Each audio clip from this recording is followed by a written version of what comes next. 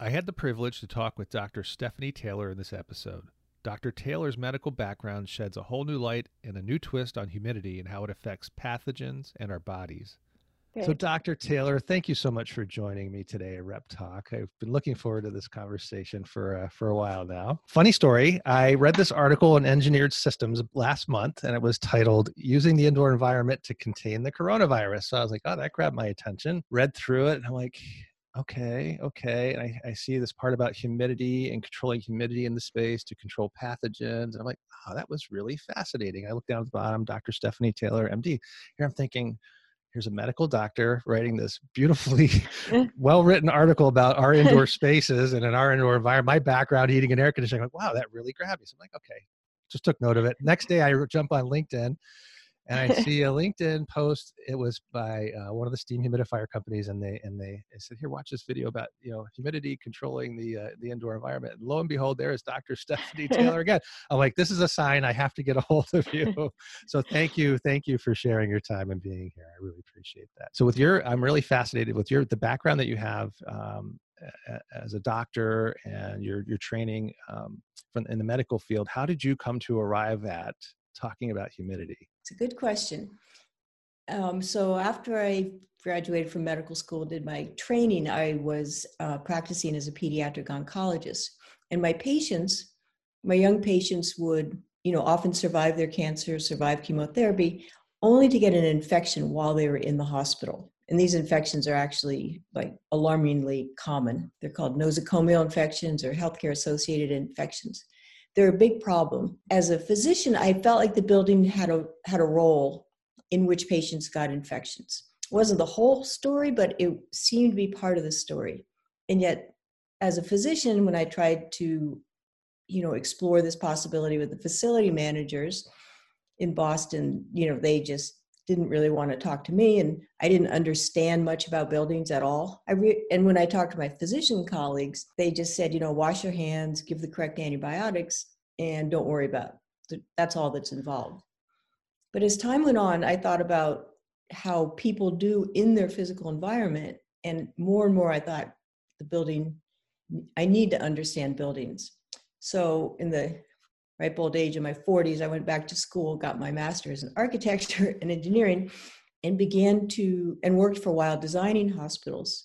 So I could really talk about buildings, understand mechanical systems. And then as I went back and worked with infection control professionals in the hospital, I sort of had like a eureka moment one day, which was, instead of just using these surrogate techniques for evaluating the cleanliness of a room, Petri dishes or different ATPase wipes or the different metrics, I thought, why don't we use the Petri dish, so to speak, in the bed called the patient?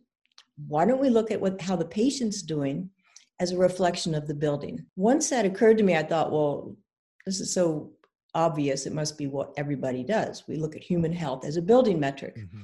But I've come to find that that's not always what happens. Buildings are usually monitored for energy use or real estate values or right. aesthetic value, windows and cool forms, but rarely are building occupant metrics used to reflect on the building, unless you're in a disaster, like whatever it is. Right. With that sort of framework in my mind of using patient outcomes to evaluate the hospital building, I found out about a study that was going on up in the Chicago area, where a group of researchers were looking at the movement of bacteria and viruses in a hospital building. So they were interested in how the environmental parameters, especially indoor air characteristics, influenced how a building is occupied by microbes. So I found out about that, and I called them and I said, hey, I'd love to look at patient outcomes in the parts of the hospital you're studying. So this very energetic microbiologist was like, sure, awesome. So it sent me a lot of data. So in analyzing that data around patient outcomes, we had about 400 patients and all of their records. We had 11 variables in patient rooms and nursing stations that we were looking at. Mm-hmm. We were looking at carbon dioxide, temperature, hand hygiene, compliance, room traffic, VOCs, HEPA filtration, room air changes, pressurization, all the sort of parameters that are considered in the design of a patient room. So we had about 8 million environmental data points. We sent all of this off to our statistician and said, are there any independent variables? Are there any building characteristics are related to either more or more or fewer infections? So the data came back and our statistician said, yeah, the patient room relative humidity is lower, the infection rate is higher. And I was like, what? I don't even know what relative humidity really was. I mean, I had some idea, but I thought what is he talking about? I thought that's wrong. Exactly. So what do you do when you get unexpected data? You fire your statistician, which is what we did. So we hired a new group. We said, could you get this right, please? Could you give us something we expect? Right. And they came back and they said, no, low relative humidity is a driver for higher infection rates. Wow. Now twice now. Twice. Independently. At like P less than 0.02, which means that that's highly statistically significant. This controlled for patient illnesses is controlled for the other variables, which were also important. I mean, hand hygiene is clearly important. Mm-hmm.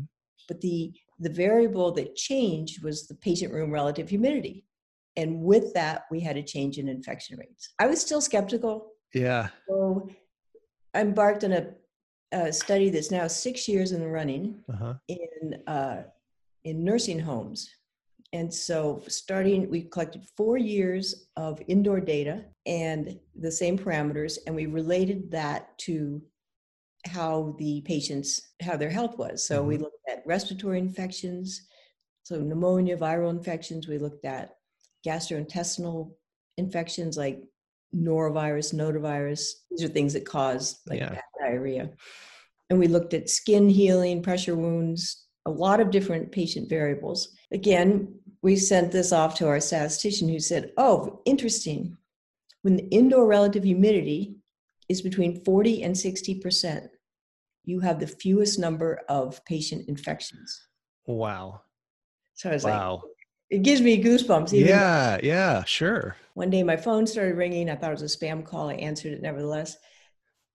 And it was a physician from the General Services Administration at the NIH. And he said, after I found out who he was, he said, we did a big study because some of our employees are exhausted, they're not productive, and they're stressed out all the time. And this isn't just subjective information. We actually tested their heart rate variability. We tested the cortisol in their saliva. We monitored how they blink their eyes. All of these things are related to stress. And he said, and when we looked at VOCs, we looked at carbon dioxide, sound, lighting, cubicles versus open spaces. And he said, when we put all of our data together, it turned out when the relative humidity, they use 35% as their lower cutoff. Mm-hmm. The relative humidity is less than 30%. Our workers have higher cortisol levels. They're not productive and they're stressed. He said, we understand that you're interested in relative humidity. It's interesting. So here separately, the government's looking at it independently from what you're doing, and they called you, and lo and behold, you guys are coming to a similar conclusion about relative humidity. Exactly. Wow. So then, thankfully, when I started really digging into this, there are studies going back to 1985 that show that there's this sweet spot between 40 and 60% relative humidity where the microbes that make us sick, the pathogens, the bacteria and the viruses are less of a problem, and our health is actually more optimized. And so now we know the pieces of this much better. It's very consistent. Interesting. So they go back to 1985, the similar findings, if you will, based around relative humidity. Interesting. So tell me actually what happens to a pathogen that's airborne, and then what happens to us physiologically when the humidity is outside of that range. So why do we get this double whammy or this effect on us? That's a great question. Before we talk about that, Yeah, sure. one important thing to differentiate between is indoor climate and outdoor climate. Because anytime you talk about temperature and relative humidity, people, at least that's the way I used to think, people think about the outdoor climate, because that's where we measure it and monitor it and record it. For example, why do we get the flu season in the winter?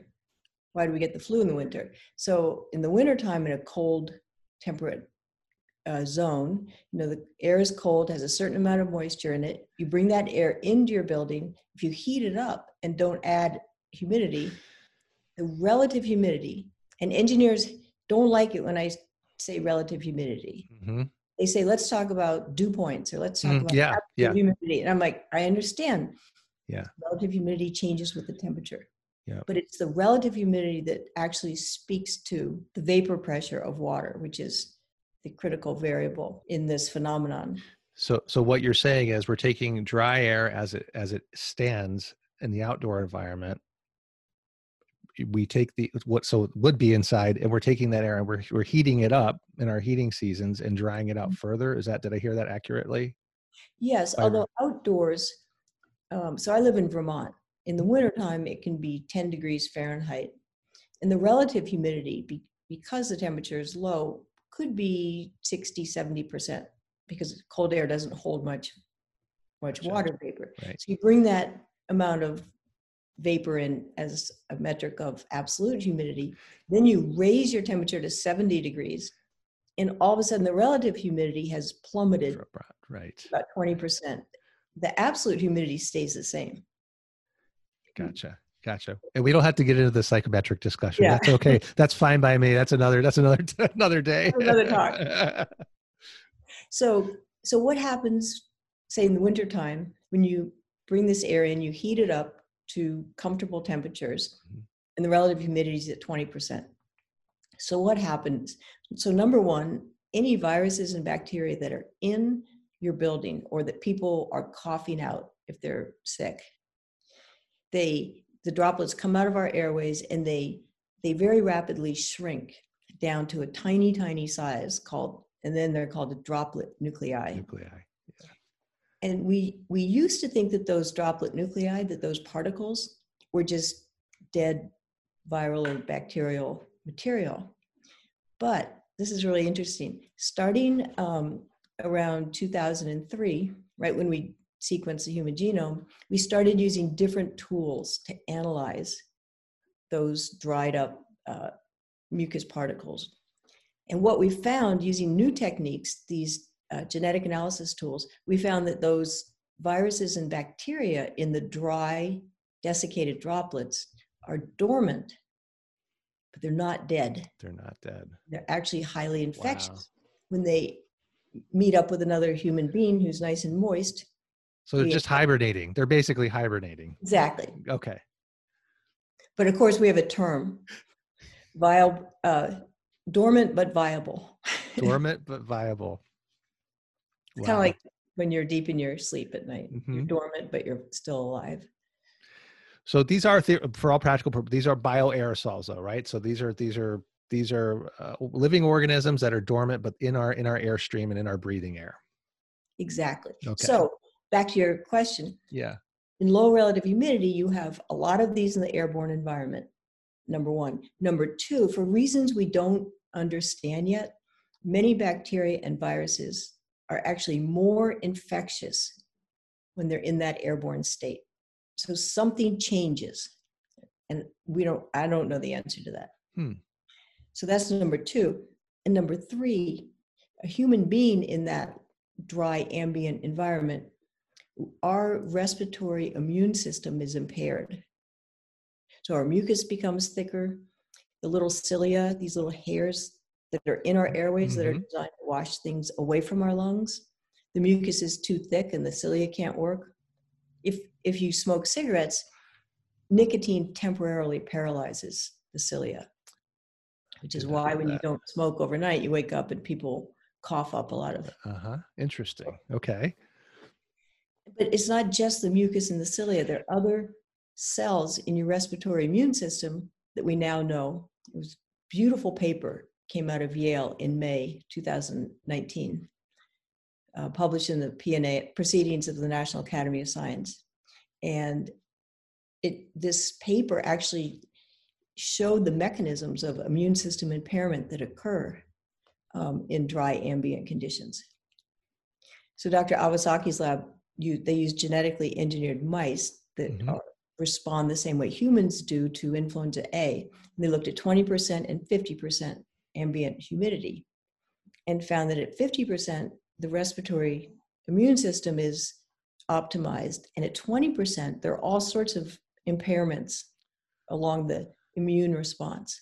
When you put all this together, Rob, low relative humidity, you have more airborne organisms. They're more virulent, and the human being immunity is impaired.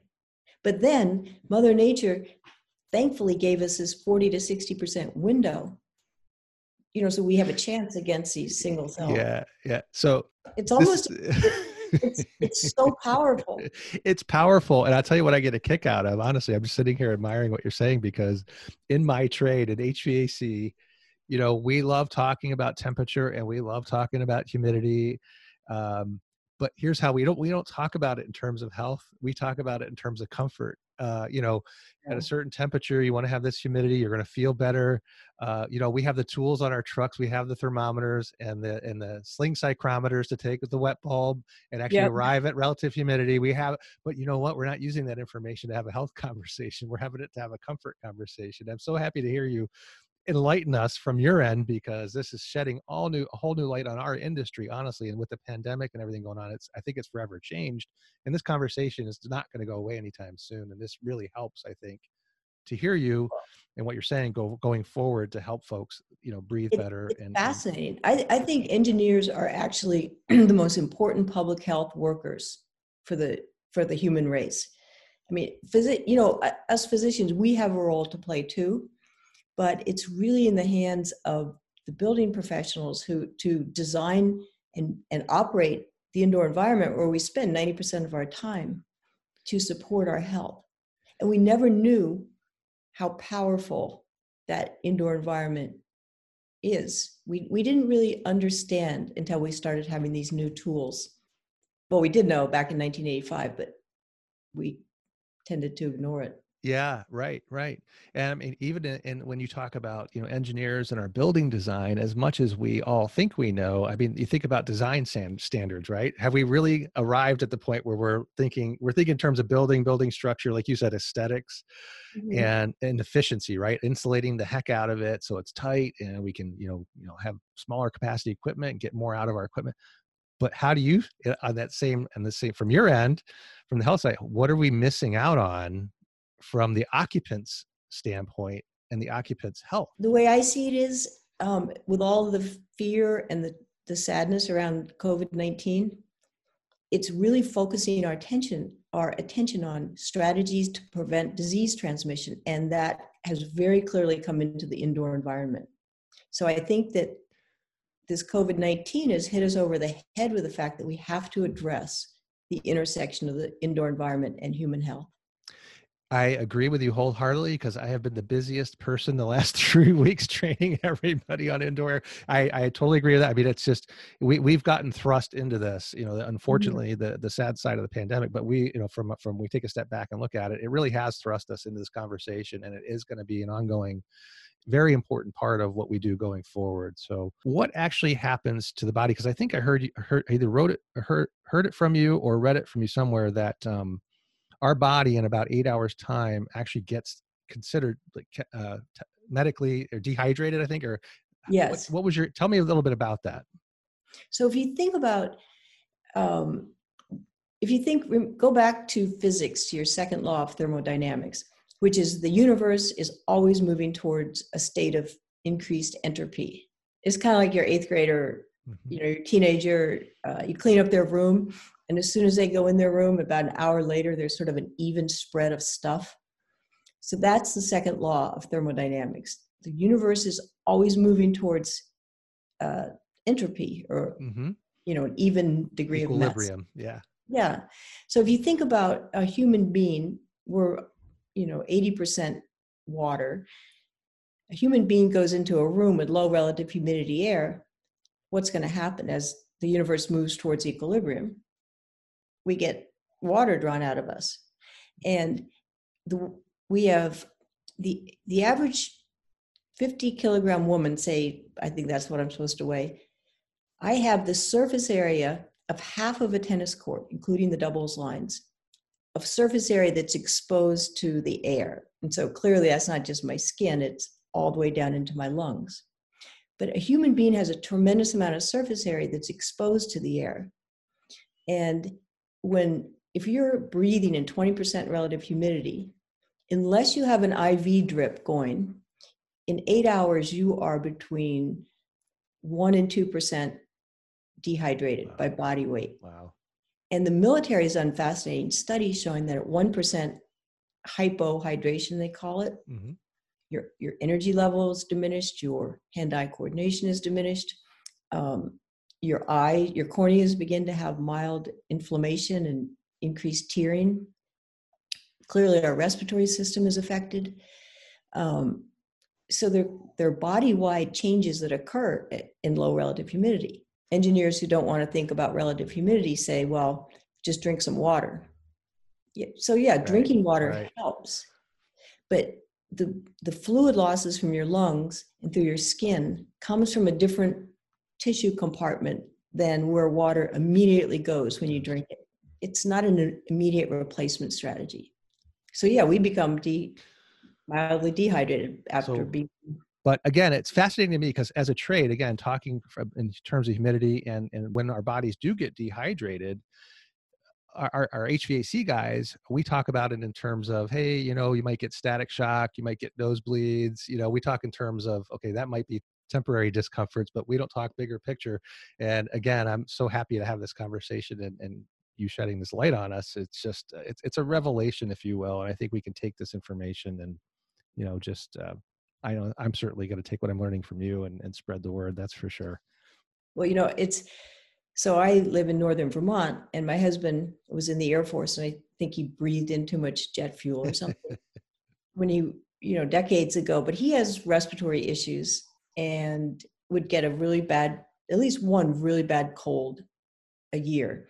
And, like the cobbler's kids who don't have shoes, I finally said, okay, let's humidify our house. And so we have steam up in the bedroom area, and we have evaporative downstairs because we have a wood stove and radiant heating. Mm-hmm. So we keep our house, around 40% in the winter. And we've done this for the last 4 years. He has not had a single cold. Isn't that something? And in addition, we have 7 dogs, and the dogs love it because you can pet them without shocking their noses. Which is a side benefit. I'm sure they're loving it. Well, anyone who has a dog or a cat who they kiss or pet a lot, you know that, you don't want to shock the poor creature when you. Yeah. The poor thing. Yeah, I know. Isn't that something? So yeah, it's funny. So again, from my upbringing in this trade, the only time we would suggest a steam humidifier to anybody theoretically would be if they have a lot of woodwork in the house, right? We're not even thinking about it in terms of the body, right? We're thinking, okay, you have a lot of woodwork or you have expensive artwork, you really need steam. Or you got that expensive piano over there, you really need steam. And that's the only time steam humidifiers are actually getting sold, was those rare occasions where you have those folks. And now, I mean, this is shedding a whole new light on it. If you really want to take control of your steam or your humidity, honestly, there's no better way than steam, as you can attest to now too, me and you both. But it's just fascinating. It's fascinating. How do you see, coming out of this, having going through this pandemic and going forward, are you optimistic about anything of how we're going to come out of this from where you stand and what you're seeing? Are we going to get better at certain things going forward, taking what we're learning right now? How do you see the next 6 months, 12 months and going on in the future? It's interesting, Rob, for me, I feel like I should be careful talking about benefits that come from this because right. Well, sure. Tragedy too.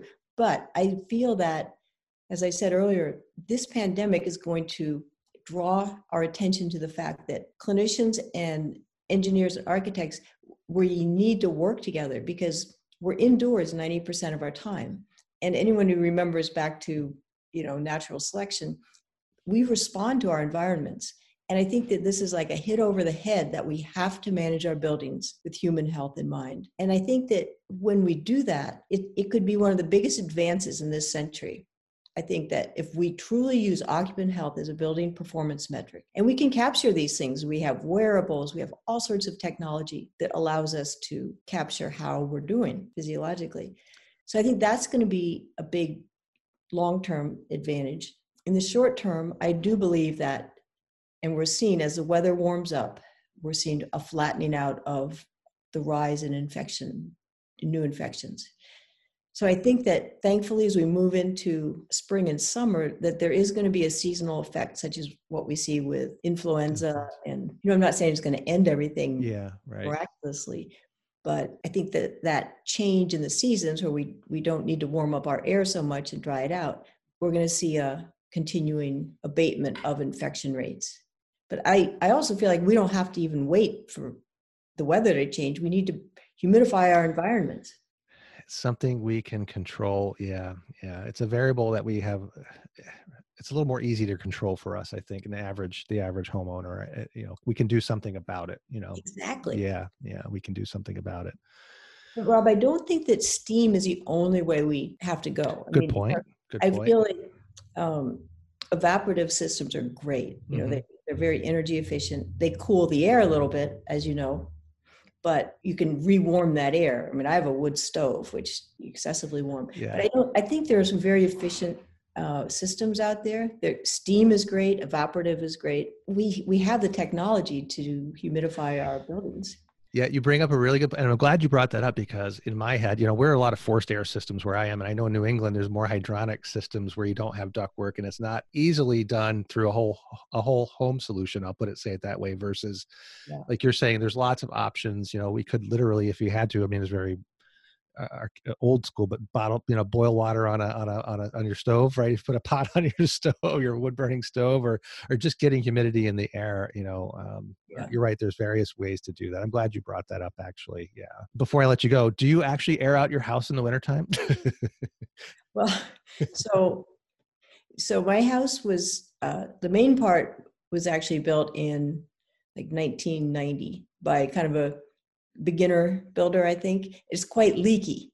Oh. One half of the house is quite leaky. Then in 2007, my husband and I did an addition, and that part of the house is really well insulated and sealed. And I can't stand to be in it. Isn't that something? Sleep in it, I can't. I don't like it. So I forgot your question. You like the infiltration coming into your house. Yeah. I was asking if you ever open the windows up in the dead of winter to just air the house out. I do. And in addition, when you have 7 dogs, sometimes there are other odors you want to disseminate. Get rid of. Understood. I'm sure they appreciate it too. Not getting shot, and they enjoy the fresh air. Well, I hope you're able to take them for some walks during this trying time and get outside and get some fresh air yourself with them. I really do. I truly, truly appreciate you being here with me and discussing relative humidity and everything and sharing it with what you know. I wish you the best going forward, and I hope we can keep in touch and continue the conversation. So may I ask you a question? Sure. So engineers sometimes have resistance to the idea of humidifying spaces. They might get called on a Saturday afternoon if windows have condensation. So there is a push-pull about it. And I'm just wondering what made you value, the idea that if you keep your indoor humidity in this mid-range zone, that you can be healthier. What made you particularly interested in that? So myself, I grew up with allergies and asthma and respiratory, issues. And I always took a keen interest just in the environment itself. And growing up in the mechanical world too, fixing furnaces and installing furnaces and air handlers and air conditioning. I was always a science, geek myself, and understanding, don't ask me to regurgitate the psychometric table and go through that with you. But anyway, from a practical standpoint, just an internal interest in what can I do better to help myself and my family breathe better in allergies seasonal. So there's, the methods that we always talk about from my end are, fresh air dilution, bringing fresh air in, filtration, do you have room for improvement in air filters that we're using? Humidity is going to be a big component now. And then actual air purification. There's different devices on the market to purify the air. But humidity, to me, just as we just said, it's one of the easier ones that I think we can control or take control over in our house. And by any means, I would always suggest somebody locally, wherever you are, to reach out to your heating and air conditioning contractor to have a discussion about your system and what your system's capable of, or your house. Every home is different, every occupant is different. But for me, it was just growing up miserable Oh, and trying to, alleviate symptoms, if you will. And the humidity discussion was just like, well, I've always had humidifiers because I live up north, but I never knew, that it actually had that much of an impact on my health that it did until I started reading some of the research you were doing. And it sheds a whole new light on and like a different perspective in what I was trained and brought up in this field with. it's interesting. I was wondering if you're having struggled with your allergies and wanted to keep them at, not have an allergic response. Yeah. Motivated you to think more about health in the indoor environment. Yeah, and dry skin and eczema are another thing, right? I mean, honestly, you struggle dry skin and having eczema too. You're always you can't get away from it, right? It's your body, and you live with it, and it's just like you need relief. And if there's ways for people to have relief, that's what I'm happy to share this with everybody. Just there are ways to help relief, and there are reliefs out there, and there's things that you can do to your house or help. There's strategies, and I'm all about strategies in different ways. There's not one, silver bullet. There's multiple methods to help you breathe better in your space, in your house. And so, but relative humidity between 40 and 60 is really beneficial to our health. And it's quite amazing how powerful. And here's the thing. So on the top end, we've always talked about the bottom end, I think, if you go to the top end above 60, I think that's where it's more popular, right? In the South too, where higher humidity, we all know stuff grows when it gets wet, fungus and mold and stuff loves to grow. We kind of all innately know that. I think, things grow when it's damp and wet, and when there's water problems, you get, disgusting stuff that grows and smells.